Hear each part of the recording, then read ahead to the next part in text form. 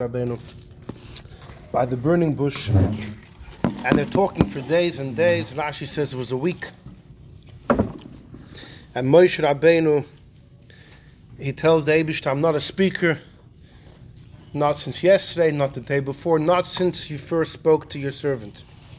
They were speaking for a week. Of course, the Kabbalists say, those that study the Chachma of Gilgulim, by the way, some of the greatest Greek philosophers, Pythagoras was big in Gilgulim. Really? Most definitely. I gave a shir to the Bochum yesterday about physiognomy, face reading. Pythagoras, in order to get into his academy, he wouldn't call up your previous school and get a report. He would study your face. If he felt your character was up to the task, he would just study your face based on the wisdom of physiognomy. And he was also big in Gilgulim, as was Plato, etc. It was a big debate amongst the Greek philosophers, and of course, more importantly, amongst Yidden as well. The Kabbalists were big into Gilgulim, and the Yiddish philosophers, on the whole, generally, were not as enthusiastic, and for many of them, that's putting it quite mildly. However, the Kabbalists do say that Moshe Rabbeinu had lived before. The Arizal brings, it's brought that he had the soul of Noach, and he's telling the Eibishter, I'm not a speaker. When I was Noach, you told me the world's going to be destroyed. I didn't daven for them. I'm not a speaker. I took care of myself, and that's it. I'm a tzaddik and peltz type of guy. So he tells the Eibishter, I'm not a speaker. Gam me oz dabercha lavdecha. When he tells Hashem, even from way back when, he meant way back when I was Noach. Others say it goes even before then. Okay. But the fact is, Moshe Rabbeinu is resisting the mission that the Eibishter wants to task him with. And Moshe's last card that he pulls out is Shlach no biyad tishlach. Please send in the hand of somebody else. What does that mean? It's a vague statement. So according to one opinion, Rashi says he meant Aaron. Aaron HaKohen was a Navi before Moshe was.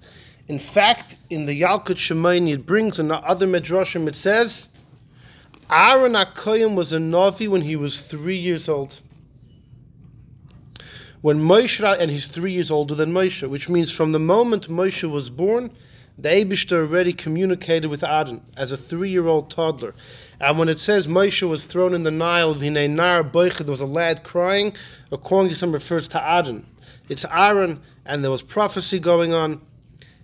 That means Moshe's first encounter with the Eibishter B'pashtus is by the burning bush. He's 80 years old. And the Medrash says clearly that Moshe tells Hashem, what are you calling me for? Aaron's already a Navi 80 years. From the moment I was born, he's already a Navi. That he's a first Navi then, when he killed the, what is it called? He was using the Shem and French, no? Moshe. That's, the Nevi'us is the Eibishter appearing to you. That was Kabbalistic tricks. Somebody can be, the Chida writes in his diary that he was traveling somewhere. He looked into the future, he looked back. Oh, looking in the future. So in killing people with the Shemam of the Chidor writes in his diary, but right. So looking in the future, that's Ruach HaKodesh. It's a godly spirit. But an actual prophecy of getting a message from Hashem, getting a message he didn't have. Right. Even, you see, there's a pasuk in Yechezkel. How do we know Aaron was a Navi? Because there's a pasuk in Yechezkel where it says, Hashem says, I told you while you were in Mitzrayim, each person should throw away his getchkes. It's a pasuk in Yechezkel. So Chazal ask, what is the Eibishter telling you? What? When they were in Mitzrayim, Hashem communicated to us, throw out your getchkes? In Yechezkel, it refers to the fact that when we were in Mitzrayim, the Eibishter sent us a prophecy through somebody that we should throw out away our avodah zarah. Who was that? It was Aaron. Before Moshe came. Rashi says today's Chita, no? No, he says that Aaron gave that nevuah. Yeah, but doesn't bring that pasuk in Yechezkel. No, I don't know if it brings right. Pasuk. Yeah. I'm elaborating on the idea. So Moshe Rabbeinu said, Aaron's mom is suitable for this. So that's a famous pshat. The Targum Yonason Ben Uziel gives another pshat that Moshe said, what are you sending me for? Send Pinchas.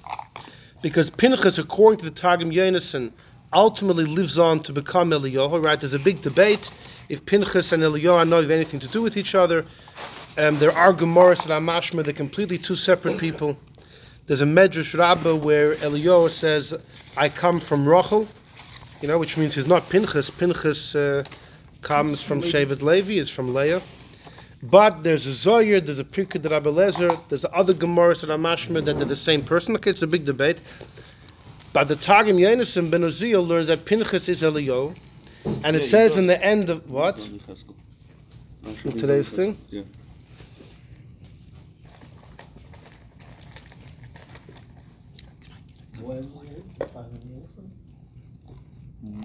Okay, thank you. Yeah. So Al Kopanim, what are we saying? Pinchas Eliyahu. Oh, so the Targum Yonasan holds Pinchas is ultimately going to be Eliyahu, and as Nach ends in the end of Malachi, Hinei Anochi Shoyleach Lochem. Right? No one knows the song? That ultimately the Eibush is going to send Eliyahu Navi, the time of Mashiach. So Moshe is telling the Eibush to send Pinchas. He's the guy you're going to send at the end of days. Send him now as well. If you look in the Medrash Rabbah, there's other interpretations of what Moshe Rabbeinu meant. Moshe tells the Eibishter, when Hagar was lost in the desert in Parshas Lech Lecha, you sent Malachim to her. Now she was just a mistress in the house of Avraham. Imagine Avraham's Eineklech. How much more so they're fitting to get an angel. Why are you sending a human being? You should send an angel. If Hagar was just a maidservant, was sent a messenger from heaven, a malach, why should the Yidden be any less? And that's an interesting thing. What was Taka the Eibish's answer to that? You see, maybe there's a big debate.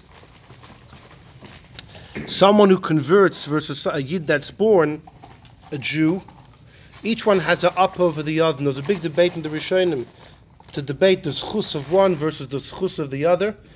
Well, maybe Moshe was thinking that Avram's family is greater than Hagar, who just converted, so she received the malach for sure, the Yidden. Maybe Hashem's response would have been, no, you got it wrong. Maybe the ger has such a virtue over, maybe fakert, because Hagar was a mistress, because she was a convert, maybe that's why she merited to have a malach. Or maybe the other way around, Hashem is telling him, Taka, Avram's family has an up over Hagar, but maybe you're greater than an angel. Which goes to another big debate of tzaddikim versus malachim. Tzaddikim versus malachim, which is also seems to be a debate in the Medrashim. Anyhow, so if you look through the Medrashim, you'll find many different interpretations. Who was it that Moshe was referring to when he told the Eibishter, Shlach no biyad tishlach, send somebody else? But tonight we're going to see the following. And look in number 2. Number 2 is a quote from a medrash known as Oisius de Rabbi Akiva.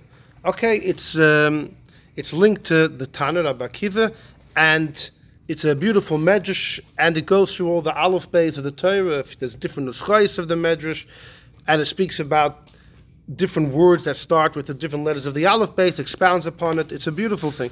And it says there the following. Let's join me in number 2. At that time, Moshe saw as mazol shel Rabbi Akiva. Moshe saw the mazel of Rabbi Akiva, bepargud shel HaKadosh Baruch Hu, behind the royal curtain, where the Eibish's private quarters are. Rabbi Akiva was expounding the letters of Torah. Val kol tag shel kol eis v'eis.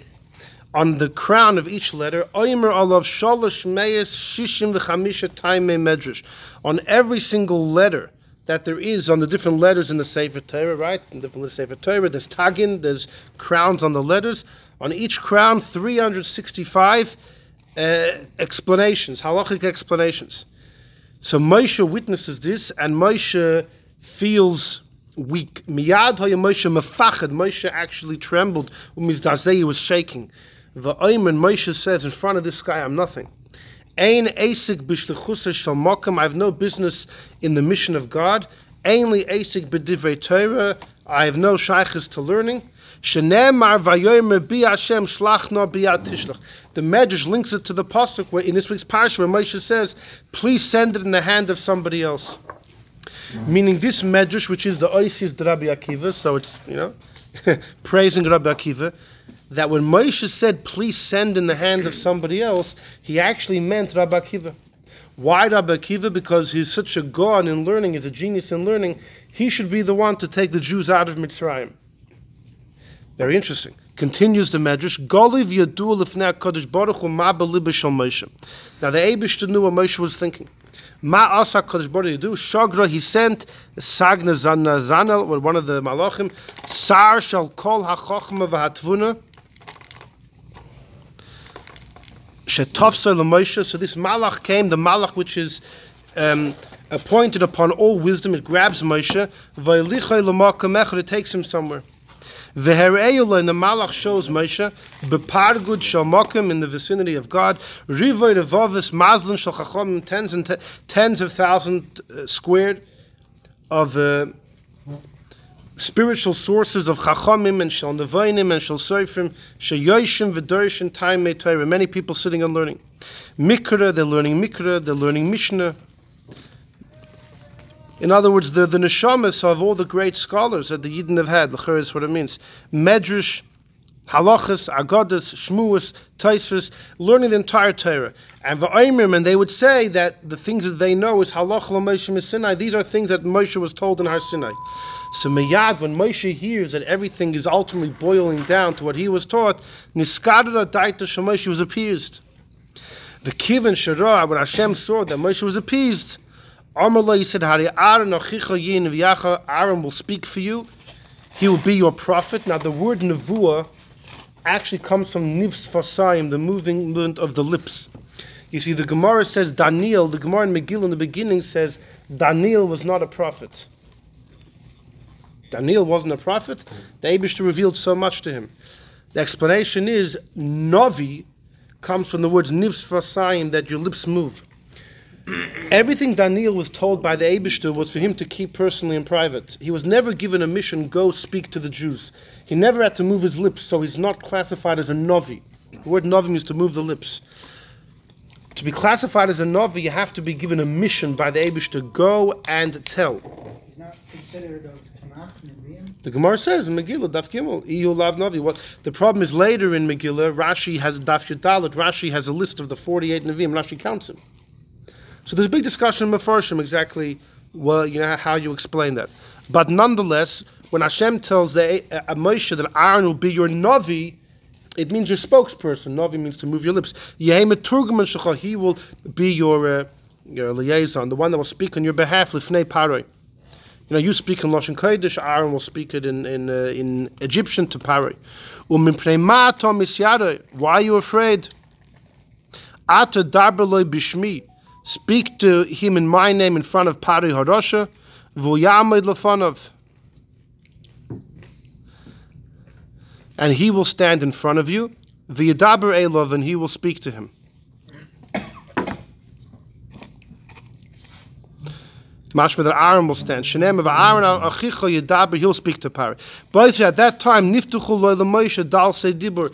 Says this medrash that when Moshe received this comfort from the Eibishter that don't worry, don't be afraid, Aaron will be there and he will speak, he will interpret your words to Pari. Moshe was so comforted that fakert, Moshe's niftuchol Moshe dal se dibur, the doors of his speech were open to Pisches sich, he was able to speak, he found wisdom. And Motza Moshe Pischem Pe Mais O Mana Loshen Yesem Kol Bayolam. He actually became a great speaker. Now this medrash from the Oisius to Rabbi Akiva is something to be studied. The fact that it says that Moshe was healed, it's mashman that wasn't the case. When he came to Paroi, he had to use Aaron. This medrash seems to say the moment Moshe was comforted, Aaron would help him. That already took off the pressure and the stress. And psychologically it kind of eased everything up. That's what it seems to say. So maybe to some degree. On the other hand, the Medrash does say that Moshe became the greatest speaker in the whole world. That's what it says. Yeser mikol bayolam. Okay, but that's not what tonight's analysis is. Tonight's analysis is Moshe Rabbeinu is so shocked by Rebbe Akiva's scholarship that he tells Hashem he should be the one to take us out of Mitzrayim. What's the connection, one and the other? What's the connection? Look at number 3. Number 3 is the Yalkut Shimoni this week. Yalkut Shimoni was written about 800 years ago to Shimon of Frankfurt, and he collects from all places of Chazal, Gemara, Medrashim, many things we don't have today in the original source, so we only know it from him. And in this week he says the same thing, so it's a clear Yalkut Shimoni. In number 3, that Shagila Kodesh Baruch Hu Moshe, Hashem revealed to Moshe all the secrets of the Torah, all secrets of wisdom. He showed him what's going to be in the future. And Moshe saw, we're in the 3rd line, the Pargut Shel HaKadosh Baruch Hu, he saw in the domain of God, Kittas of Sanhedrin, groups of the Sanhedrin. They were sitting in the Lishkas Hagasis, the part of the Beis HaMikdash. It could probably mean the Beis HaMikdash in heaven. And they would darshim the Torah 49 different directions. And then Hashem showed him Rabbi Akiva, who was expounding the crowns of the letters. So Amar Moshe said the same thing. Ein li esik b'shlichus shel mokem. I should not represent the Eibishter anywhere. Shneimar v'yomer bi Hashem, please God, shlach no bi'at tishlach. Send Rabbi Akiva to take us out of Mitzrayim. And it says the same thing over here. What did Hashem do? He called the angel in charge of wisdom who took Moshe, and he showed him all the people learning, all the people, millions and millions of people, billions of people, of souls learning Torah, and they were all saying, Halach l'Moshe Sinai, that these ideas we know, because Moshe received them in Har Sinai, and right away Moshe was appeased. Now you're probably thinking to yourself, this is not a big chiddush of the Isis to Rabbi Akiva, the Yalkut Shimoni. It's a clear Gemara in Menachos. So I'm here to read the Gemara Menachos with you and show you that actually the Gemara is not saying the same thing as the Medrash, in case you were thinking that. You're all thinking that. Okay, well look at number 1. Number 1's a Gemara in Menachos, Daf Chavtes, a famous Gemara. Amar Rav said, B'shah sha'ala Moshe l'marim, when Moshe ascended heaven, he found the Eibishter, Yoshev, this is when Moshe is in Har Sinai, he spent 120 days up in the clouds. He sees the Eibishter who's sitting and tying crowns to the letters of the Torah. So Amar Lefanav, we're number 1, the 3rd line. Moshe says, Ribono shel olam, mi ma'akev al yadcha.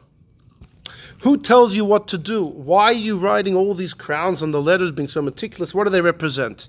So Hashem says, Adam echad yesh, is going to be a guy. She'asid liyos b'soif kamadars, in many years to come. Akiva ben Yosef Shmo, his name's Akiva, the son of Yosef, right? Rabbi Akiva's father was Yosef the Ger. Throughout Shas, Rabbi Akiva is referred to as Akiva ben Yosef. And the Arizal once said it's because Rabbi Akiva was a Gilgul of Yosef HaTzadik. And to hint to that, we refer to him as Akiva ben Yosef. His father was Yosef, but to hint to the fact that he's a Gilgul of the original Yosef. Anyhow, back to the Gemara. Asid lidrosh al kol koitz v'koitz, on every little scratch on top of the letters, till and piles of halachas. So Hashem tells that to Moshe when he's on Har Sinai. So Moshe says, Amar Ribono shel olam, show him to me. Amar lo, Hashem says, Chazor la'achrecha, go behind you. This is the time machine, the original time machine. Hashem says, go back. He's really going forward. Halach, Moshe went, v'yashav b'soif shmoina shudas. Moshe finds himself in the base medrash of Rabbi Akiva. Okay, nobody asks what he's doing, and no one asks his name. He's sitting in the back row. V'lo haya yodei mahen oimrim. Moshe. There's a Maisa once the Maggid of Mezritch was saying a mimer, and the Alter Rebbe saw a young man walk in middle, someone he had never seen before. The guy came in for the mimer, and after the mimer he left, and that was it. So Alter Rebbe asked some of the older students of the Maggid, who was that person that came in? And everyone told them, what are you talking about? We didn't see anyone walk in the middle of the mimer, no one came in. The Alter Rebbe realized he was the only person in the entire room who saw him. So he mustered up the courage and he asked the Maggid of Mezritch. And the Maggid said, you saw him! That was the Arizal. Mm-hmm. Yeah, so, you know. So a similar thing. Surprised that he saw him? That's the kasha from Maisa. I don't know. Depends how meduyik the story is. I don't know. Maybe he said, fortunate are you that you're able to see him. You don't know exactly the way the Maggid sang the words. You know, yeah, we don't know. Cantillation. Exactly, how we say. It's all about the trop, right? Anyhow, Toshash koichai. So Moshe doesn't understand what Rabbi Akiva is saying. So he feels he's lost. Kivan shegia l'davar echad. One issue came up in the shir, and the Talmidim asked Rabbi Akiva, Rebbe, menayin l'cha, how do you know this? Amar lehen, so Reb Kiva says, halacha l'Moshe Sinai. I know this would go back to Moshe. So Nisyashva died till Moshe was appeased. Now the pashtus is that this story happened in the first 40 days that Moshe was in Har Sinai. And he was hearing things from Rabbi Akiva that he wasn't aware himself because he didn't yet learn them. So when he hears Rabbi Akiva tell the student, don't worry, this idea, I didn't make it up, it goes back to Moshe. Moshe realized, I'm going to be taught it soon. In other words, this was in the early, Moshe was up there for 120 days. This would have been in the early stages of that. Okay? But either way, so Moshe was appeased. He comes back to God. He says, Rebbeinu Shalom, yesh lecha adam kazeh, you have such a person, va'atonoisen Torah al yodi, I'm the one to give the Torah. Moshe didn't say he should be the one to take the Jews out of Egypt. He said, if this guy's a master over the Torah, he should be the one to give it. You're giving Torah through me? So Amar Hashem said, Shtoik, be quiet. Kach Allah b'machshava lefanai, this is my thought, and there's no room for questioning. So Amar lefanai, so Moshe said, Rebbeinu Shalom, Harisani Torah, he showed me his Torah, Harein show me his reward. Hashem said, you want to see his reward? I'll show you. Amar lechazar, go back in the time machine. Chazar acharev, he went behind, and he saw sheshaychlin besara, that they were peeling off his flesh with iron rakes. They were peeling off his flesh. He said, Rebbeinu Shalom, that's Torah, and this is the reward? Hashem said the same response, Shtoik, be silent. Kach Allah b'machshava lefanai, this was my thought. Menachem Azariah of Pano, the great Kabbalist, this is on the side. The Rameh Pano, we quote him very often, the great Kabbalist in the 1500s in Italy. He says, you know what the pshat is? The Gemara in Brochus says when Rebbe Kiva was dying, he was saying Shema, and the student said, Rebbe, you're saying Shema as they're killing you? Like, Ad Kan? Rebbe Kiva said, Fakert. My whole life I was waiting. It says you have to love Hashem with your whole heart, with your whole soul. That means even when He kills you have to love Him.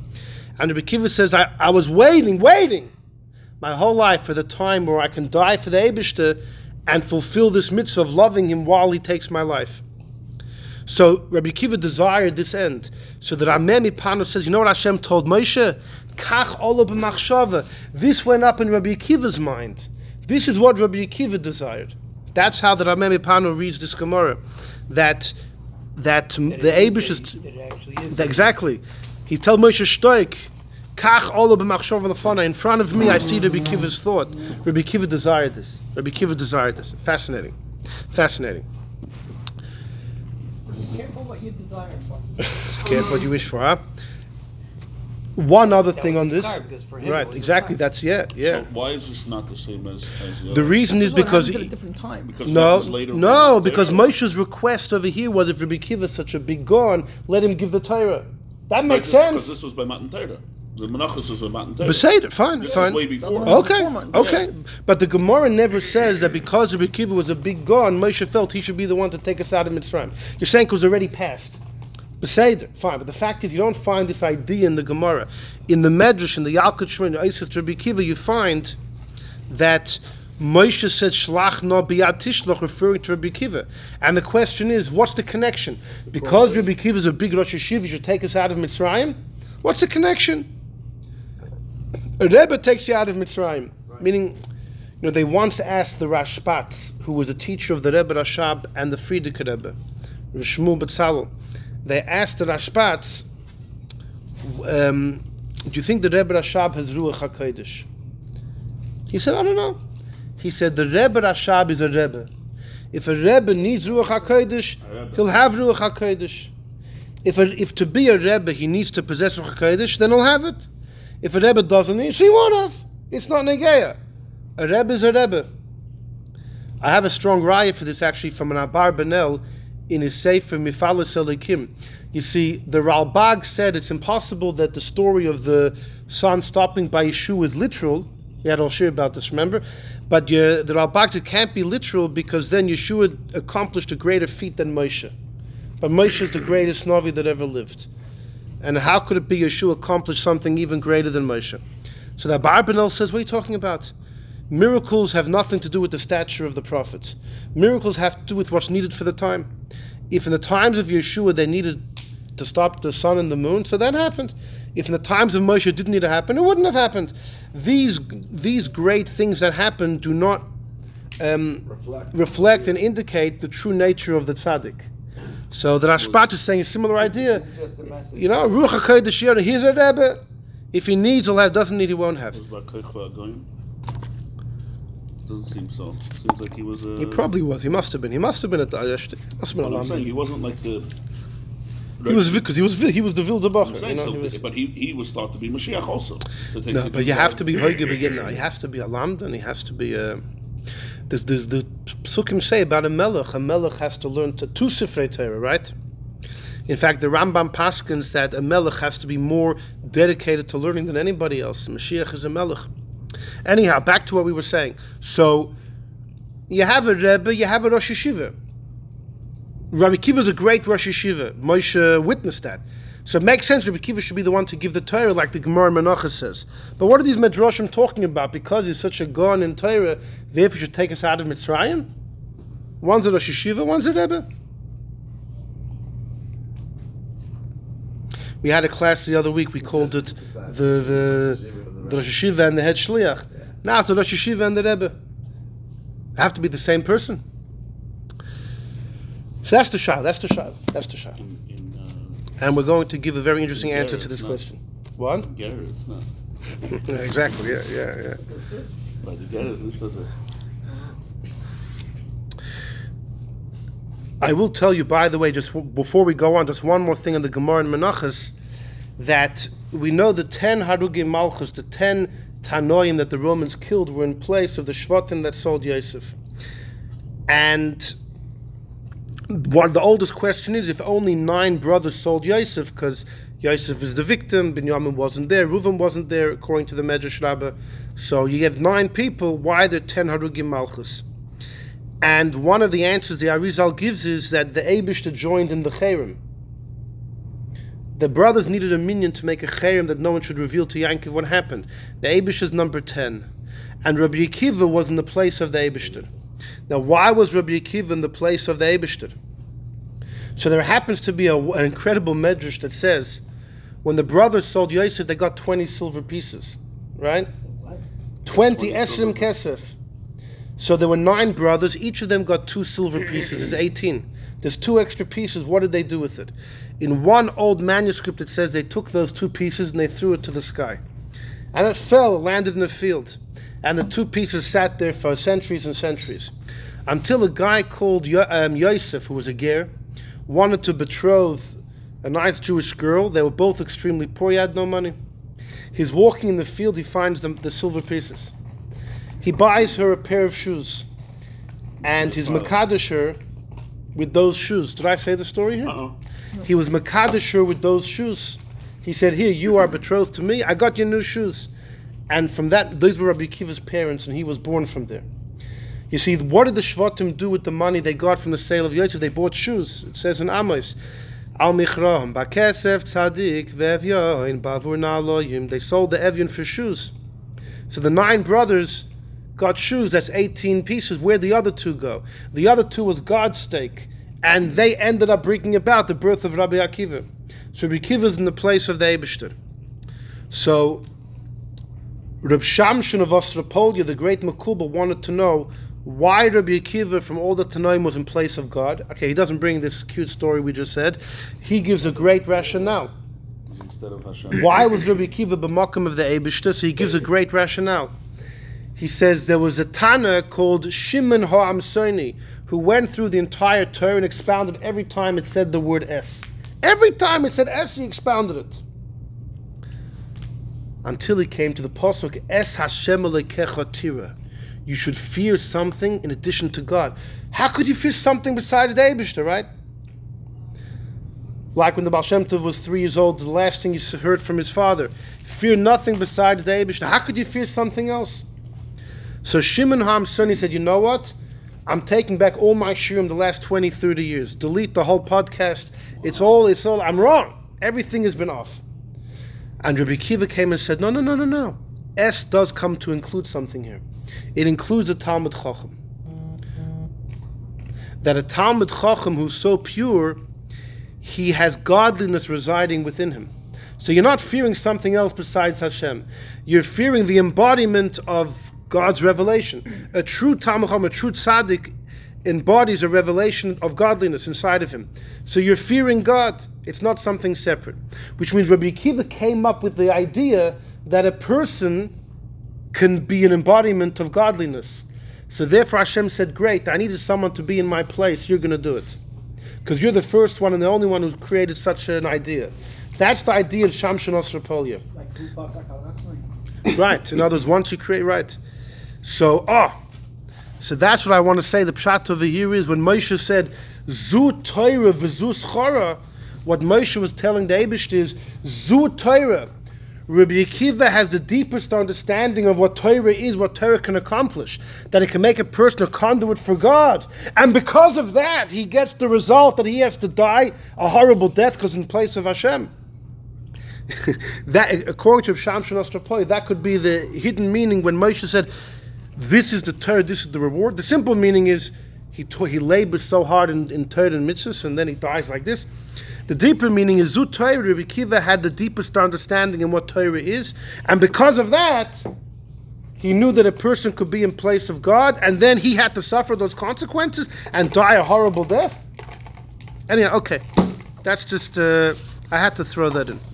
But Al Kapanim, our question is, what are these Medrashim talking about? Because Rabbi Akiva is the Greisa Gon, he should take us out of Mitzrayim. What's going on?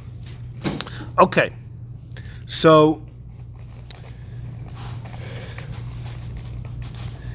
there's a very frightening statement in the Zohar. The Zohar says we were supposed to be in Mitzrayim 400 years. We were only there for 210 years. Where's the other 190? So the Mefarshim discuss either Koshei Hashibut. It was so hard, the work was so hard day and night, so 210 years was equal to 400. There was a guy who was just celebrating his 50th anniversary. I told him, what do you mean you only married 30 years? He said, yeah, but Koshei Hashibut. According to most Medrashim, the 400 years is still true. It's from when Yitzchak was born. Yitzchak was born in the year 2048 from creation, because Avram is born in 1948, and he was 100 when Yitzchak was born, 2048, and exactly 400 years later we left Mitzrayim.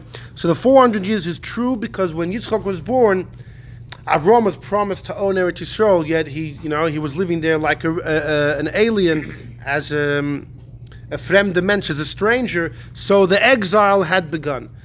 The Zohar says, that's a very nice pshat, but the Zohar says we were supposed to suffer 400 years. We didn't, only 210. The Zohar says the extra 190, the Eibishter kept in Cheshbon. And, the 7 years of the Holocaust, the years of the Inquisition, the years of the Crusades, all the 190 years of the horrific persecution has been spread out over the 2,000 years of Golus. Very, very scary idea. We already paid So that you, double. yeah. Doesn't the Torah say 430 years? So we have a shir from a long time ago. Yeah. No, so if you're saying it goes from Avraham Avinu, yes. So It's the then Pasha's Bris Ben 430 from the Bris Ben Absarim, and he was 70. So that makes sense.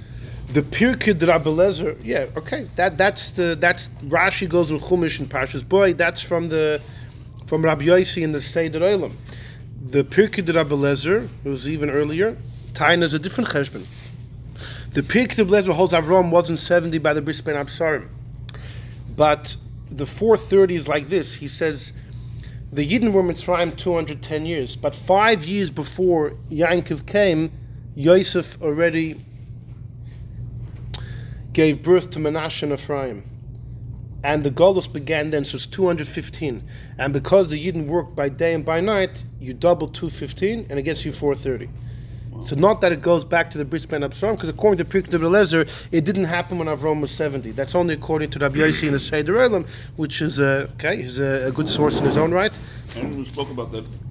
By the Bnei Ephraim, by the Ephraim who... That Avram had to come to Israel twice. Right. Yeah, exactly. That all goes with the Seder Olam. Yeah. Anyhow, so back to our discussion. So according to the Zohar, the fact that we left early, was kind of to our detriment. We've been paying it back ever since. So why Taka did the Eibusha take us out early? So we know the Yidden were sunk in 49 gates of Tumah, 49 gates of impurity. And had we stayed a moment later, then we would have reached the point of never returning. In fact, this is brought in Kabbalah, but the Rebbe says it's hinted in the Mechilta, which is a halachic medrash. Okay, this is a word from the Rebbe, to stick it in. There is a Mechilta in Parshas Boy that says, "Be'etzem hayom hazeh," in the essence of this very day, Hashem took us out of Egypt. What does it mean in the essence? Exactly 400 years after Yitzchak was born. Yitzchak was born on Pesach, the 15th of Nisan. Exactly 400 years to the second we left Mitzrayim. And the Mechilta says the moment that the alarm rang, Hashem didn't hold us back, terrifying like the blink of an eye. It was a rush. So the Rebbe wants to know, according to the Mechilta, why did there have to be such a rush? Okay, the time was out, The Gemara says already 6 months before we left Egypt, the servitude stopped. So what was the big rush? Stay a couple more hours. The Rebbe says it must be the Mechilta is hinting to what it says in Kabbalah. Had we stayed in Egypt another moment, it would have been too late. That's the urgency. Okay, it's interesting, because otherwise, Al Pinigla, what's the rush?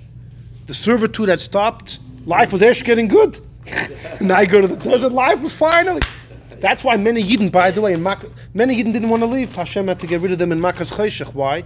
Life was finally good. After years and years of suffering, finally we're on top, and now you're taking us out? Anyhow, so the idea is that we were in the 49th gate of Tumah, and a moment later we would have been lost forever. So the shaila is why? Why Taka is the 50th gate so frightening?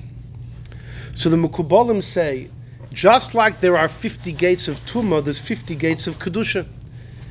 In Gemara, they refer to the 50 gates of Bina, Nun Sha'arei Bina. It's 50 corresponding to 50. And in order to get out of the 50th gate of Tumah, you need the power of the 50th gate of Kedusha. Here's the problem. Moshe Rabbeinu only had 49 gates. So the Gemara says in Rosh Hashanah, Daf Chaf Aleph, 50 gates of wisdom were created in the world, and 49 gates were given to Moshe. Only 49.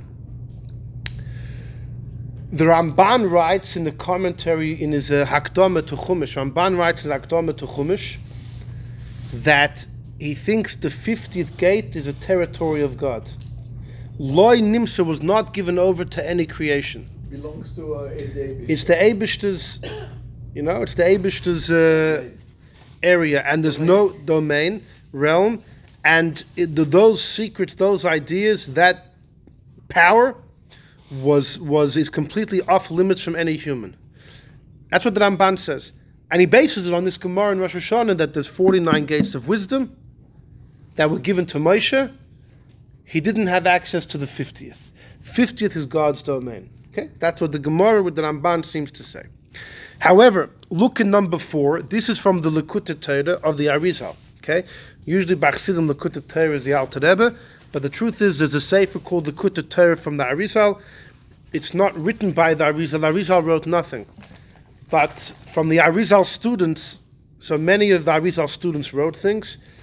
The Arizal gave authority, seemingly sole authority, to Reb Chaim Vital, Reb Chaim Vital alone, as Reb Chaim Vital testifies. And he says, "To I and only I received permission to record the teachings of my master." And Reb Chaim Vital wrote many, many, many things. It's interesting because Reb Chaim Vital did not want to give anybody access to his teachings. In contrast to the Arizal had a student, Rabbi Yisrael Sarug, who traveled around the world teaching people the Kabbalah of the Arizal. In contrast, Chaim Vital says, I'm the only one that was given permission to write, and he kept his manuscripts to himself.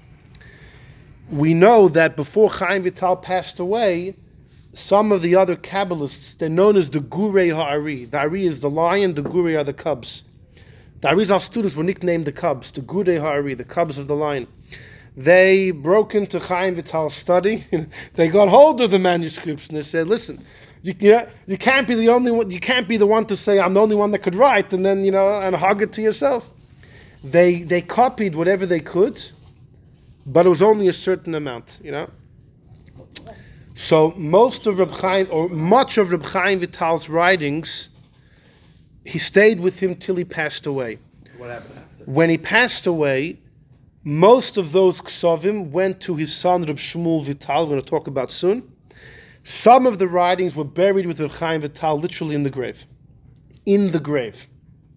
And it was only years later when Avraham Azulai, the Chida, Elta Zayda, and some others. He was the one who went into the Marsa Yeah. Avraham Azulai, who was a student of Chaim. We said Avraham Azulai, the Chidaz Zayda, starts off in Morocco in 1570 roughly, and he loves Kabbalah, but there wasn't so much available. He said, I'm going to Tzfas. Chaim Vital was still alive. Actually, Chaim Vital was then in Damascus, but he studied a bit by Chaim Vital, and later on, Chaim Vital came to him in a dream and said, "Yeah, you can open up the caver and take out the manuscripts." So some of the stuff was literally in the caver, and it had rotted away. So it was so the Kabbalists really had to make sense. But most of Chaim Vital's writings were in the hands of his son Shmuel Vital, and some of his writings had already been copied over, when they broke into his study, so to speak, while Chaim Vital was alive. There is a lot of confusion about all of these writings. What exactly was taken to the grave? What was copied over by his contemporaries? What exactly he left to his son Shmuel? There's quite a bit of confusion. At least I'm quite confused. The Chida has a long piece about it in his Shem Magdolim, and many Kabbalists have written about it. Why does it matter where the? No, because some of the works of Chaim Vital were reworked by other Kabbalists. So we don't know exactly how many times they were reworked. How true are they? How much of it is Chaim Vital's actual pen? How much telephone went into Right. How much is it based on the works of the Lubavitcher Rebbe? You know what that means? It could be a major spectrum based on the works of the Lubavitcher Rebbe. So that's what happened here, based on the works of Chaim Vital. But the Rabbeim said very clearly, whatever Shmuel Vital put out is perfect. Is perfect. The son, whatever Shmuel Vital put out, the son is perfect. Right. No, because Shmuel Vital wrote lots of his own svarim. He was a major Kabbalist on his own right. But whatever he writes that he says he got from his father, it's a great source.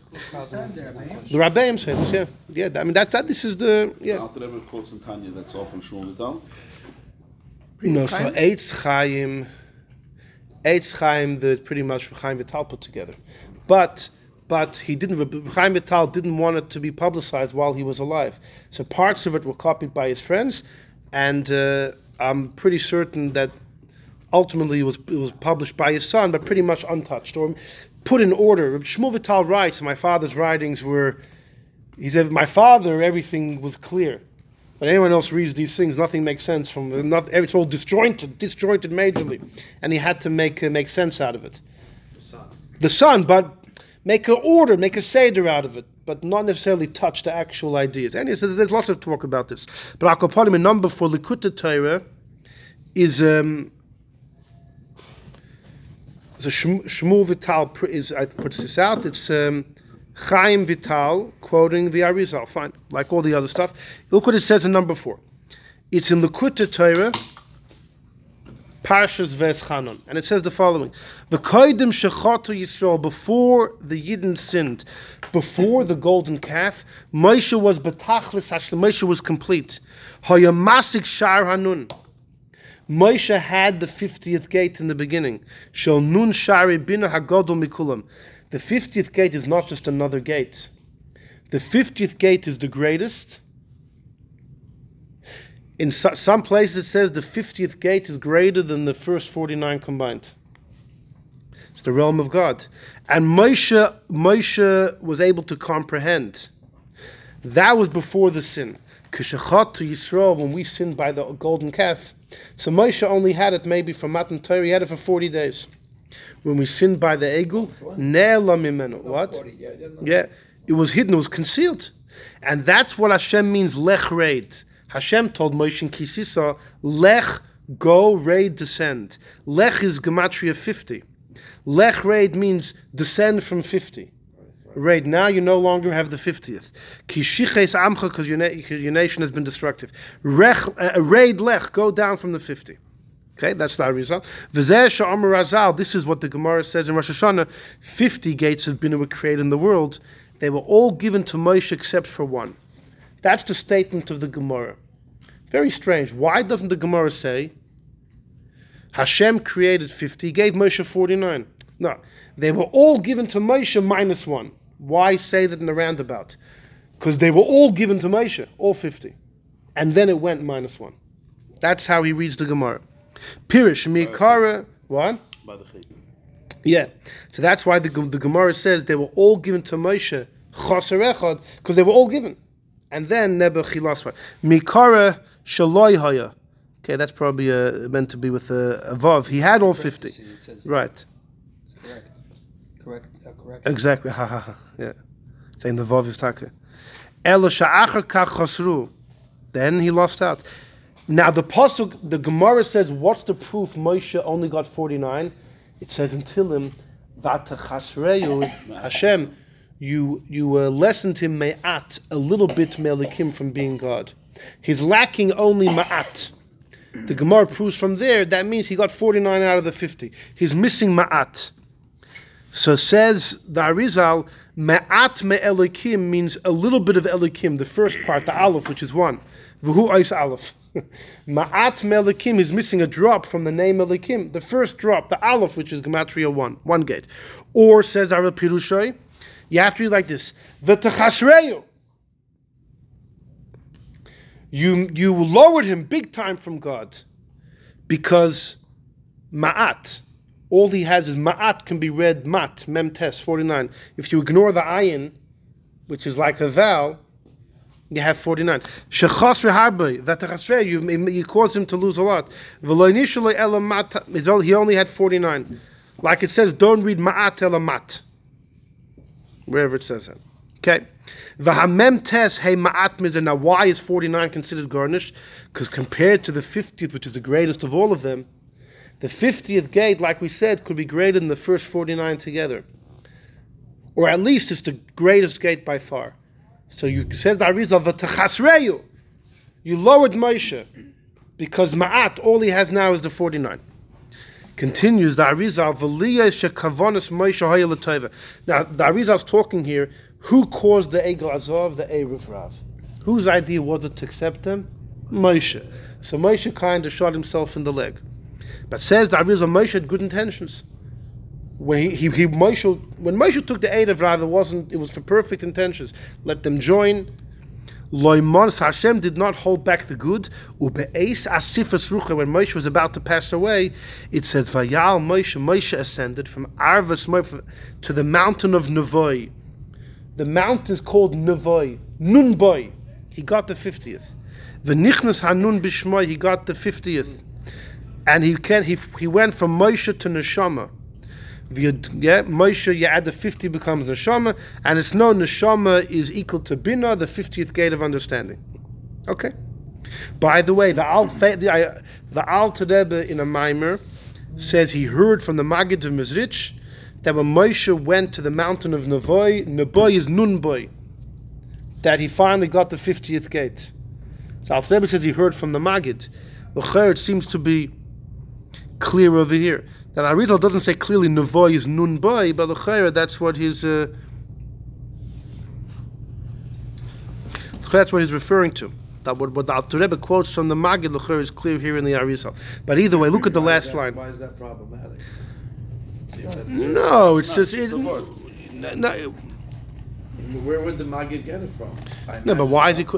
Usually, the Alter Rebbe quotes the Maggid. It's for something that Why is he quoting? Something that's I don't know. Unless it's something the Maggid would speak about often, and that's why the Alter Rebbe mentioned. But if it's like a one-off thing you heard from the Maggid, and the Arizal already says it, he doesn't say the exact thing. I know. He's quoting the pasuk. He says, "Nun boy." The nun went into his name. Yeah, he gave him the shama. But I would say I was saying both things. The first thing he expects you to realize on your own. The boy is no. I don't know. It could taka be. It could be there's much more to it. It could be taka that maybe they're not saying the exact same thing. Could be there's a difference. Arizal's more cryptic or more alluding to it, whereas it seems like Maggid said it straight up. It could be Rabbi Korfer saying the Arizal saying it entered into his name, whereas the Maggid says nun boy into his essence. I don't know. Maybe there's a difference of how the 50th gate affected the rest of Moshe's understanding. I don't know. It could be much deeper than we can tell. The Arizal finishes here a whopper. This is why in Nach there's a guy called Yehonasan ben Gershon ben Menashe. The pesel of Micha, the shrine of Micha. In Micha's shrine, there was a priest by the name of Yehonasan, the son of Gershon, the son of Menashe. And it actually refers to Moshe. It was Moshe's grandson. The Gemara Baba Basra talks was Moshe's grandson. And in fact, when it says the word Menashe, the nun is small. To hint, it's really Moshe. We call him Menashe to save face, as if, Menashe. But the Gemara says it's Moshe. And we called him Menashe, so no one should know who it is. But the secret's out, it's really Moshe. But why is the nun small? Says the Arizal, you'll never believe it. When Moshe passed away, he got the 50th gate. But when his Einukul became the priest, Moshe lost it again. In heaven. Shebechetoi nistalek hanun min Moshe's kenoi. That when he sinned, the nun was lost from his Eid Moshe. Now, Chura means the name, because he became Neshama with a full nun. Here the nun is small, but Chura reflects the fact that something was removed from Moshe in heaven. Look at number 5. The Shalosh says the same thing. The Shalosh says, La'achar Moshe, after Moshe passed away, Nisala Moshe was elevated B'yovel ha'elyon. Yovel is 50. The eternal Yovel is the 50th gate. That's Bina. Who is that? That's the Shalah. Also in Parshas Veschanan. That's the Shalah. Right. So He was a Levi. there happens to be lots of confusion. There's a Orach Chaim in Parshas Eikev. He says V'haya Eikev Tishmu'un is V'haya Eikev Tishmu'un Nun. That in the end Tishmu'un Nun you'll be able to understand the 50th gate. Okay, so that would hint to the same idea as the Shalah and the Arizal. In the end, Moshe got it. If you look at number 6, the Chida, this is in his Sefer Dvash Lefi, he quotes from Rabbi Yaakov Tzemach. Rabbi Yaakov Tzemach was a major Kabbalist and was a student of Shmuel Vital, the main student of Shmuel Vital. And he actually grew up in a Christian family from Morocco, a Yidden that had converted under duress. And the Rebbe spoke about him and said, this guy grew up as a Christian, didn't learn a word of Judaism till he was, for many years. Until finally he jumps into learning. He spends another year, a couple of years till he masters Nigla, a couple of years until he became a master of Kabbalah. He wrote many Sfarim in Kabbalah, and he was involved in those manuscripts that were taken out of Chaim Vital's Kever, and he worked on them, and he writes about it. And the Rebbe says, you see, no one could ever say, who am I? Look at my background. I didn't have a shaykhus. This guy spent 20 years of his life knowing nothing except for Christianity, and he became a chief Kabbalist. So the Marit Tzemach says that Moshe Rabbeinu hisig shar echad min nun sha'orim shel shar hanun. The Rabbi Yankov Tzemach says the 50th gate itself has 50 gates. Moshe Rabbeinu got one gate from the 50 gates within the 50th gate. So there's always what to grow, always what to climb. How in the world does this help us at all? Because it's a Medrash Tanchum in number 7. It's a very startling statement in the Medrash. It's also found in Medrash Rabbah, but this is a copy from the Tanchum in Parshas Chukas. Uksiv, it says like this. It's also that the gates jumps and jumps and jumps. Kafitz va'azl. Well, in the beginning about the Shechina was jumping away. He was mishalach, he was moving away. Uksiv, so the Tanchumi here is talking about the secret of Para Aduma, which only Moshe knew. Shlomo didn't know. Shlomo said, I said Echkema, right, the understanding, the behind the scenes. Shlomo said Echkema, I wanted to be wise, but Rechoikim, it's far from me. But Hashem told Moshe, "L'cho ani megala tam parah, to you I reveal it." Anyhow, so concerning that, the Tanchuma says like this: Uksiv, v'haya b'yomahu, on that very day in the future, lo yiya or yukaris, there will not be bright light, v'kipoyin, and neither darkness. It's talking about there's going to come a time, where it won't be clear if Mashiach's going to come or it's going to be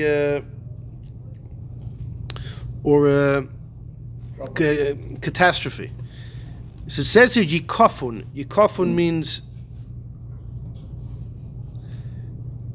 kafus homes. Kafu becomes like thick and congealed. Usually we translate kipoin as darkness. One, Frozen? right, to congeal, to get thick. But it says the Medrash here says Dvarim hamachusim mikem ba'olam hazeh. What was hidden from you in this world, asidin liyas tzfuyim lachem la'olam haba. It's going to be revealed to you in the future. Kahadein Samuel, like this blind man that suffered that can finally see. When Mashiach comes, we'll be like blind men that can finally see. Dichsiv, it's a pasuk in Yeshaya. V'ilachti ivrim b'derech lo yadou. So the pasuk over here. Yes, Hashem says, I will lead the blind in a path they do not know. B'nesivus lo yadu, in the path that they're not aware of, adrichem, I will guide them.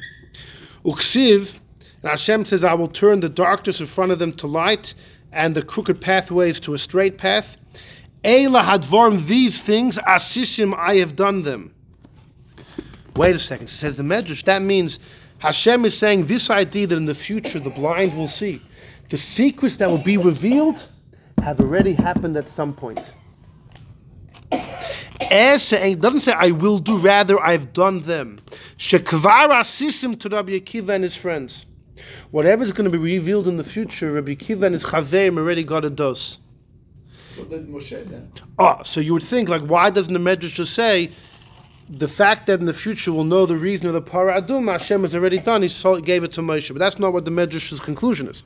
And then it says, Davar Acher, Dvarim, things that were not told to Moshe, were told to Rabbi Akiva and his friends. Rabbi Akiva knew certain things that Moshe Rabbeinu never knew. Now, the Rambam says that one of the principles of faith is that Moshe Rabbeinu is the greatest prophet, both compared to those before him and those after him. This is not Nevuah, this is Chochmah. The Gemara says in Megillah Rabbi Akiva that Moshe was the father of all wisdom. Okay, he was. But there were certain things that Rabbi Akiva knew that Moshe didn't know. What were they? It doesn't say. Parah Aduma Moshe did know. And then it says, V'chol yikar rasa einoi, that his eyes saw all of the preciousness. That's Rabbi Akiva and his friends. And that's more than Moshe. Why? Because Hashem told Moshe, showed Moshe. Hashem, Akiva and his friends. By the friends, you mean the students, or you're talking about the contemporaries? His contemporaries. Either those, or it's the four of them that went into the orchard together. Ben Azai, Ben Zayma, maybe them. Hashem showed Moshe the back of his tefillin. Rashi writes in Kisi, so Hashem showed Moshe, metaphorically, the back of tefillin. Now, tefillin are called yukar. In Eve, it says somebody saw the entire yukar, the entirety of Hashem's tefillin. So Rabbi Akiva saw the entirety of Hashem's tefillin, and Moshe only saw the back, whatever the tefillin represent. But he saw something that Moshe didn't see. So that implies that the Eibishter presented himself in face? In talis and tefillin, yeah, like a chazan, yeah. It's a mashal, but somehow it mirrored that. So the whole story of Moshe seeing Rabbi Akiva learning stuff that he didn't know and feeling bad about it, that was taka true in the end? That could be mamish like a time machine. That could be partial. No, but I mean, the whole idea was that later Moshe was going to know it, or that it all came from Moshe, but there is stuff there, Rabbi. But that's not stuff that Rabbi Akiva was telling in the shir to all the students. That's Rabbi Akiva and his chaverim. That's a good question. If Rabbi Akiva was revealing these secrets, then you could ask in the Gemara and Menachos. Moshe then had something to feel bad. Right, Moshe should not have been appeased at the end. But Rabbi Akiva wasn't talking about that in the shir. The Medrash doesn't identify what was it that Moshe did not know and Rabbi Akiva did. So comes Reb Shmuel Vital, Reb Chaim Vital's son Shmuel Vital, So Shmuel Vital is born in Damascus to his father in the end of the 1500s. Chaim Vital had a decent life compared to the Arizal, lived for 38 years and then he died. Nebuch, there was a plague in Tzfas. The Arizal caught the illness and he was lying in bed, 38 years old. Chaim Vital lived more than double. He was born in 1542, passes away in 1620, so it's about 78 years old. And he has a son, Shmuel. The Chaim Vital's wife had a funny name, like Jimala or something. Some interesting Sephardic name. Anyhow, but they had a great son, Shmuel. The Chaim Vital actually writes about a son that he had who passed away. Lots of interesting things. So Shmuel Vital lives in Damascus. And his father taught him everything. His father taught him Nigla. Chaim Vital was a big Baal Nigla. Chaim Vital had authentic smicha that was recreated by Rabbi Yaakov Beirav. Only a few people got it. Chaim Vital got it from his Rebbe, the Alshich, who got it from Rabbi Yosef Kaira, who got it from Rabbi Yaakov Beirav himself. So Chaim Vital was a big Rav, and he taught his son Nigla and Kabbalah. And then Chaim Vital passed away when his son was only 22 years old. So look at number 8. Shmuel Vital writes. So you had him at like 60 something. 55. Yeah, it was. Yeah. Yes. In number 8, Shmuel Vital writes. The Aleph Shin stands for Omar Shmuel. Shmuel said, "This is in the end of Shar HaGilgulim," one of the works that he disseminated from his father. Ad kan higiu liyadi b'kuntreisim kol ma she'iru la'aba mori im rabbi. This is all I have in the kuntreisim and the pamphlets of what transpired between my father and his Rebbe the Arizal. Miyoim daitay ois on the left. From the day that my father met him, Reb Chaim Vital spent less than 2 years with the Arizal. The Arizal came to Tzfas in order to teach Chaim Vital. The Arizal had been told in a dream while he was in... The Arizal spent, very quickly, the Arizal was born in Eretz Yisrael. His father passes away when he's young. His mother says, let's go live with my brother in Egypt. Mordechai Francis, a very wealthy tax collector. In Egypt, the Arizal spent more than 20 years there. He married his first cousin. He spent most of his life there. At 35, he has a dream. There's a messenger from the yeshiva of Rabbi Shimon Bar Yochai in heaven tells the Arizal, you got to go to Tzfas, you have to teach Chaim Vital, because in your last life he taught you. Because Chaim Vital had the soul of Rabbi Akiva. The Arizal had the soul of Rabbi Shimon Bar Yochai. Rabbi Akiva taught Rabbi Shimon Bar Yochai. So now you got to give back. The Arizal came to Tzfas. Chaim Vital. The Arizal comes to Tzfas. The Ramak, the great Kabbalist, died a few weeks later, and Chaim Vital then left. He went to Damascus, and the Arizal is haunting Chaim Vital in his dreams. Come to Tzfas, come. It took Chaim Vital months till he came, and the Arizal was upset. And Chaim Vital comes to Arizal's room, and he says, "Yeah, you're talking the great Kabbalist." He asked him Pshat and Zohar, a very difficult passage, and the Arizal gave him a whopping explanation. And Chaim Vital was going nuts. He said, "Okay, explain to me this piece of the Zohar." The Arizal said, "Sorry, Ad kan tchum Shabbos," he said. "We've walked too far. I can't take you any further." He sent him out. Chaim Vital was dejected. He was despondent. He was crying, fasting, crying, sackcloth. And Arizal told him, "Really, because it took you a few months to get yourself over here, you should have to wait a bit longer. But I see you're a broken man." And he began to reveal to him the deeper secrets. But the whole thing was about 1.5 years that Chaim Vital had with the Arizal. So says Shmuel Vital, I've written everything that I received from my father's writings, which is all the things he learned from the Arizal. From the day he met him, ad yom shenifta l'chayil haba, until the day that the Arizal passed away. He says, it happened to me on the day my father passed away. Chaim Vital, look at the bottom right. The gam hu omar li, shelo yefchad miklum, he told me not to be afraid. Ki kol ma she'ertz, whatever I want, eshol memenu bekiver, I should go to my father's caver. He'll reveal to me everything. V'hu yashiv li, he'll respond. V'chein irli kamapam, says Shmuel Vital, it happened Many times. Sha'alti al kivra, I asked on his kaver whatever I wanted, and he answered to me everything. That's what Shmuel Vital says about his father. Now, why are we quoting Shmuel Vital? Because he says a very important statement.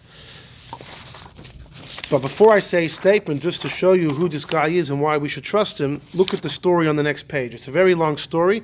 I'm going to kind of read it outside, do it quickly. It's an incredible dibuk story, but it's written by Shmuel Vital, and even at the end he signed his name. I didn't get it. It's in the end of Shara Gilgulim. Almost the end. It's a whopping story. Shmuel Vital ultimately... comes. Gilgulim, the bookim. It's great. Listen, you are Nigla is Sunday morning. This is the occult. On Shmuel Vital later in life left Damascus. He went to Mitzrayim. He went to Egypt. So Shmuel Vital says like this. I'm going to tell you what happened in Egypt. There was a woman. Her name was Esther, the daughter of Yehuda Weiser. That she was possessed by a spirit and in lots of pain for over 2 months after she got married. So the people came to me. I was in Egypt. They said I should go visit her. I went to visit her and I found she's taka possessed. But I wasn't sure who's possessing her. Is it a mazik? Is it a mamish, a bad angel? Or is it a demon who's more earthly? Or is it an evil spirit, Jewish spirit? So I told him to bring a certain goy. He uses the word palil. Palil usually means a judge. I think over here it means more than just a judge. It means an exorcist, because you'll see what happens. That should visit her in the Taka went. And while this was happening, the spirits inside of her began to speak loud and said, I'm a goy. And the reason I'm in this Jewish girl is because I desire her. It's very simple. That's it. No more chachmas to it. And while he was talking, he tells me, Shmuel Vital, that he hit me hard on my thigh in order that I shouldn't be able to walk, so I wouldn't be able to come and spoil his, while he's enjoying his residency in her body. Finally, this goyish guy came, the exorcist came, and then the guy left and he claimed that he had secured the spirit of this evil spirit in a small flask, and he buried it in the ground, kedar koilasimam, like he usually does. All of a sudden, though, there's another voice speaking from the girl's body, and says, Baruch Hashem, the guy's out, but now I'm here, because I'm a Jew. Those that were with her, they went Meshuggah, they came to me and said, Shmuel, you got to come back. You got to come back. So he said that, he says, I was very skeptical. He says, but I went back actually more for the respect those that came to call for me than, He says, I came back. He says, I wasn't sure if this spirit is a Jewish spirit or still a mazik. I sat next to her and she was still like a rock, covered in a white blanket. And I decided to throw out the words, Shalom al Yisrael. All of a sudden, the lips of the girl begin to move. And she says, Baruch haba, thank you for coming. I said, are you Jewish? He said, yeah. So I said, say Shema Yisrael. And this voice, not the girl's voice, other voice began to say the whole Shema Yisrael. I began to speak with him. And he responded. Whatever I asked, he answered. I asked, who are you? Where are you from? When did you die? Where are you buried? How long did you live? Why were you punished? What did you do wrong? Why did you come into this girl? What level of the soul are you? Who's in charge of you? Are you alone? Is someone watching over you? On everything, he gave me a proper answer. I didn't have to make any decrees on him, as is well known to those who do these things. You usually have to resort to that. But here, there was complying. A witness was complying. So I asked him, what do you want? He tells me, I want you to be masak in my soul. Take me out of this body with your tremendous wisdom, because in heaven I know how great they hold you in heaven. So I said, really? If I'm so great, so why'd you hit me on my leg? He says, no, that wasn't me. That was the Goyish spirit. And also, he never hit you. He was making it up. He was just trying to make you crazy. None of us have any power to touch you. So I said, why'd you come haunt me in a dream? It was Monday night, the night of Shiva Sabbatam. Why'd you haunt me in the dream? And he says, Taka, I was there in your dream, but the one that was haunting you was the guy that was with me. It wasn't me. The conversation continues. And he's begging, he's imploring me if I can fix his soul, take him out of the body. I said, I will do it. I'm going to come back tomorrow. And the spirit says, please, please, I'm asking not just to help me, but to help this girl. I'm invading her body. If you free me, you free me, you free the girl as well. So he says, in the end, I made him swear that he would not cause pain to the girl. He wouldn't leave and then return. Apparently some of these debukim, they play games. Do not give any damage while you exit her, not to the girl, not to the family, not to anyone in the room, not to any Jew. And I don't want to see you again in Egypt. You go straight to Gehenna. He says, no more. Don't hang around here in Mitzrayim anymore. You're going to Gehenna. There you'll be healed. And I made a chedim on him and all these things. And then I told him, I want when you leave to say the word Shalom Aleichem. And then we'll know that you've left. I called 10 Talmidei Chachamim. And I began to feel on the body, the pulse. I touched the pulse of the girl. This guy's spirit's in her body. And he said, I said certain psukim and I had certain kavanas in mind. And then he started responding by moving the lips of the girl's body. He quotes all the things that he said. And then Shmuel Vital gives a special tefillah to the Eibishter, davening to heal this guy's neshama, to heal the guy's soul. And he went through his name and the girl's name. And then I said, Hashem, Hashem, Karachum, V'chanun. And he finishes off by saying,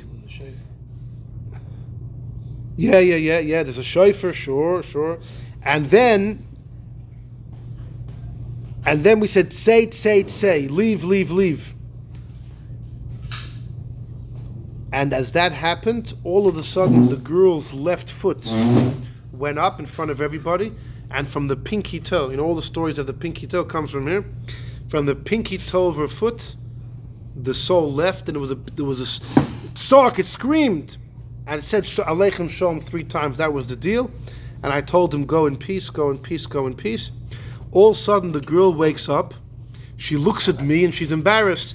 She said, what's everyone here for? She had no idea from anything that happened. She kissed my hand, Sephardim, and she ate and drank and happily ever after. Okay. Now, what does Shmuel Vital say? Okay, Shmuel Vital writes in one of the, I didn't get on paper. He says, wait a second. If the Midrashim say Rabbi Akiva knew something that Moshe didn't know, let's do process of elimination. There's only one thing Moshe didn't know: the 50th gate. It must be Rabbi Akiva knew the 50th gate. That must be. In fact, the Chida writes, it says Chol Yikar Rosa Einoi. We saw in number 7 that Rabbi Akiva saw all of the glory. Kol is Gematria 50. He saw the glory of the 50th gate. Something that Moshe didn't see. That he lost. He had it but lost. Okay, but B'chlal is right. We saw in number 6 it could be only had a little bit, which by the way explains also, it answers why Rabbi Akiva was in the place of God. The shaila we asked before. So Shamshon Asrapoli gave his answer because he said that tzaddik can be a conduit for the Eibishter. Here, the Ramban says the 50th gate is the realm of God. The Ramban writes in his introduction to Chumash. If Rabbi Akiva comprehended it, that means he is in the realm of God. And that's also the pshat. Moshe, that's the Torah and that's the reward because he got the deepest levels in Torah and is on the Eibishter side of the fence. Now he has to suffer in the place of God. So the Chida writes in his Sefer Simchas HaRegel, it's to say on Pesach, the Rebbe quotes it a lot in his Haggadah. He says, do you know why the Yidden had to leave Mitzrayim before they went in the 50th gate? Why was there an urgency, leave before you reach cross the red line? Because Moshe only had 49 gates of Kedusha. If you have 49 gates of Kedusha, you can be rescued 49 gates of Tumah. If you want to be rescued from the 50th gate, you need someone who has the 50th gate of Kedusha. So that's why Moshe says, Eibishter, you want me to take them out now? They're leaving early. Those 190 years, they're going to have to make up in 2,000 years of exile. Let them do it now. So Hashem said, I can't. They're going to wallow in the 50th gate. How are they going to go out? He says, Rabbi Akiva, because he's the big Rosh Yeshiva, that's why he's the guy to take him out. Because now they can do their time now. They won't have to wallow 2,000 years of exile. They'll go in the 50th gate. But if you have someone who has the 50th gate of Kiddush, you could take him out. So that's the whole thing the Chida writes in the Sefer Simchas HaRegel. And he says, now you understand this whole idea. And actually says, Shlach no biyad tishlach. If you like Rosh Tevis, Shlach no biyad tishlach. There's a shin, there's a nun, there's a beis, there's a taf. Shin nun beis taf. Nun beis taf is nun 50. I'm sorry, nun beis shin is nun share bina. Taf is now they could be there 400 years. So it's the Rosh Tevis. Because there is a 50th gate of wisdom in the hands of Rabbi Akiva, they could be there 400 years. So that is how the Chida explains. I will tell you one thing just for a moment, if you want to hear, that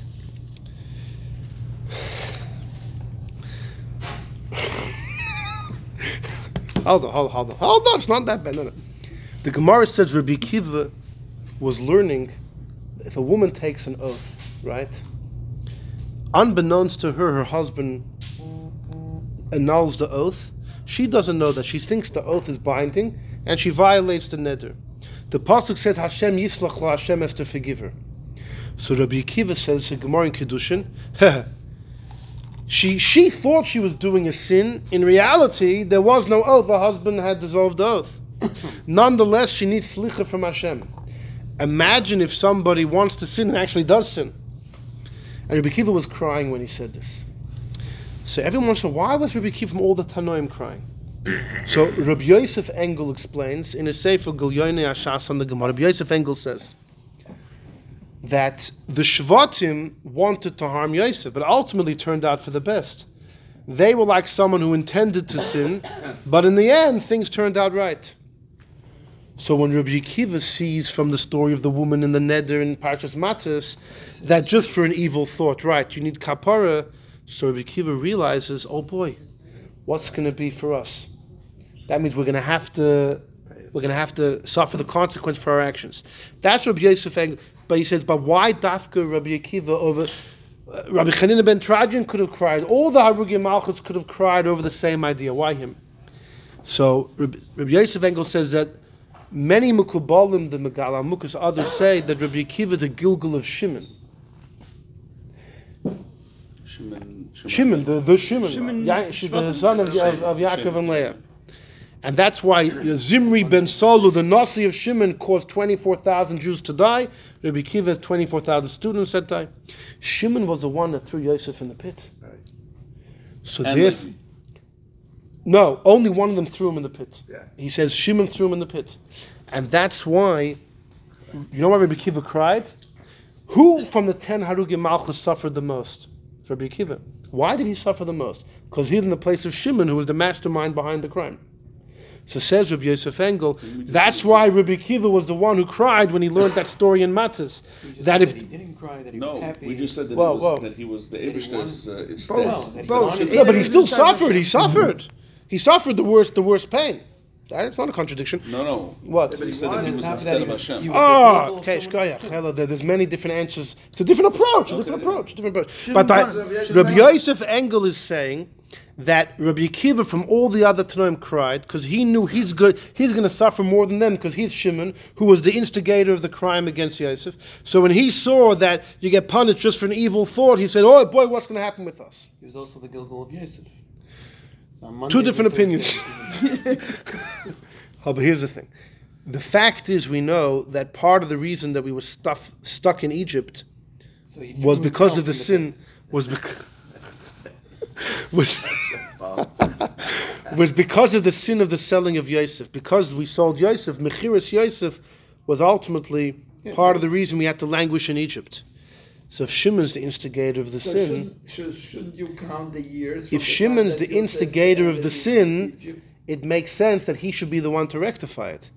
So going with Rabbi Yosef Engel and the Megal HaMukas that Rabbi Akiva is taking the place of Shimon, he has the soul of Shimon, so he should be the one to take the Jews out of Mitzrayim because he should rectify the mess that he made. Yeah. Anyway, but that's not from the Chida. The idea of the Chida is Dafka Rabbi. Yeah, it's much better than Dafka Rabbi Kiva, the Rosh Yeshiva. He's the one, because Moshe says, listen, going out early it wasn't worth it. It wasn't worth it. It's not worth it. Better just to get it over and done with. Wouldn't have happened. It didn't happen? It wouldn't have happened. wouldn't We have would have suffered. Yeah, If we wouldn't have had to pay back, if Hashem wouldn't have had extra didn't 107 leave years, That, Moshe that, Rabbeinu that saying, 250 don't will do get it. you on the train. What? No. That and 250 will get you on the subway. Mandy, those guys were suffering anyway. Why not just let them suffer another 190 years? That's what he's saying. It wouldn't have been as Yeah, bad and as that's the it. Then it would have been Holocaust. happily Get ever better after. already. But Anyhow, okay, exactly. that's it. That is the offering for tonight. Yeah. Shouldn't we count the years from the time that Yosef